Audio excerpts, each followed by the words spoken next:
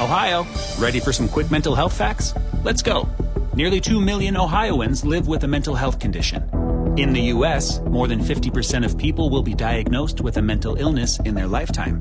Depression is a leading cause of disability worldwide. So why are some of us still stigmatizing people living with a mental health condition when we know all of this? Let's listen to the facts and beat the stigma. Ohio, challenge what you know about mental health at beatthestigma.org.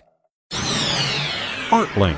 KFOR helps you picture the arts in Lincoln. All those statues, sculptures, and other works of art that appear on public property around Lincoln are part of a master plan for public art. It's part of the city code, and the code requires it to be updated at least once each mayoral term.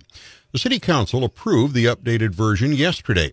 One of the most important parts of the update is the growth in the city's collection. The historical background information were updated to include 10 public art projects that have been placed on city property between 2012 and 2019. Parks and Recreation Director Lynn Johnson told the city council that one of the new concepts described in the master plan is an art walk, a path or garden area on public land that would feature works of art. We don't have a location yet identified for that art walk, but it has been suggested that perhaps the new South Haymarket Park might be a potential location for that art walk. One particular growth area for placement of public art is in the Lincoln street system. As you know, we've placed public artworks in a number of the roundabouts within the city, and that seems to have gone well, and the plan suggests that we continue that practice, and then also that we continue to use artworks as part of our overall placemaking strategy. The complete, updated public art master plan can be found on the city's website, lincoln.ne.gov.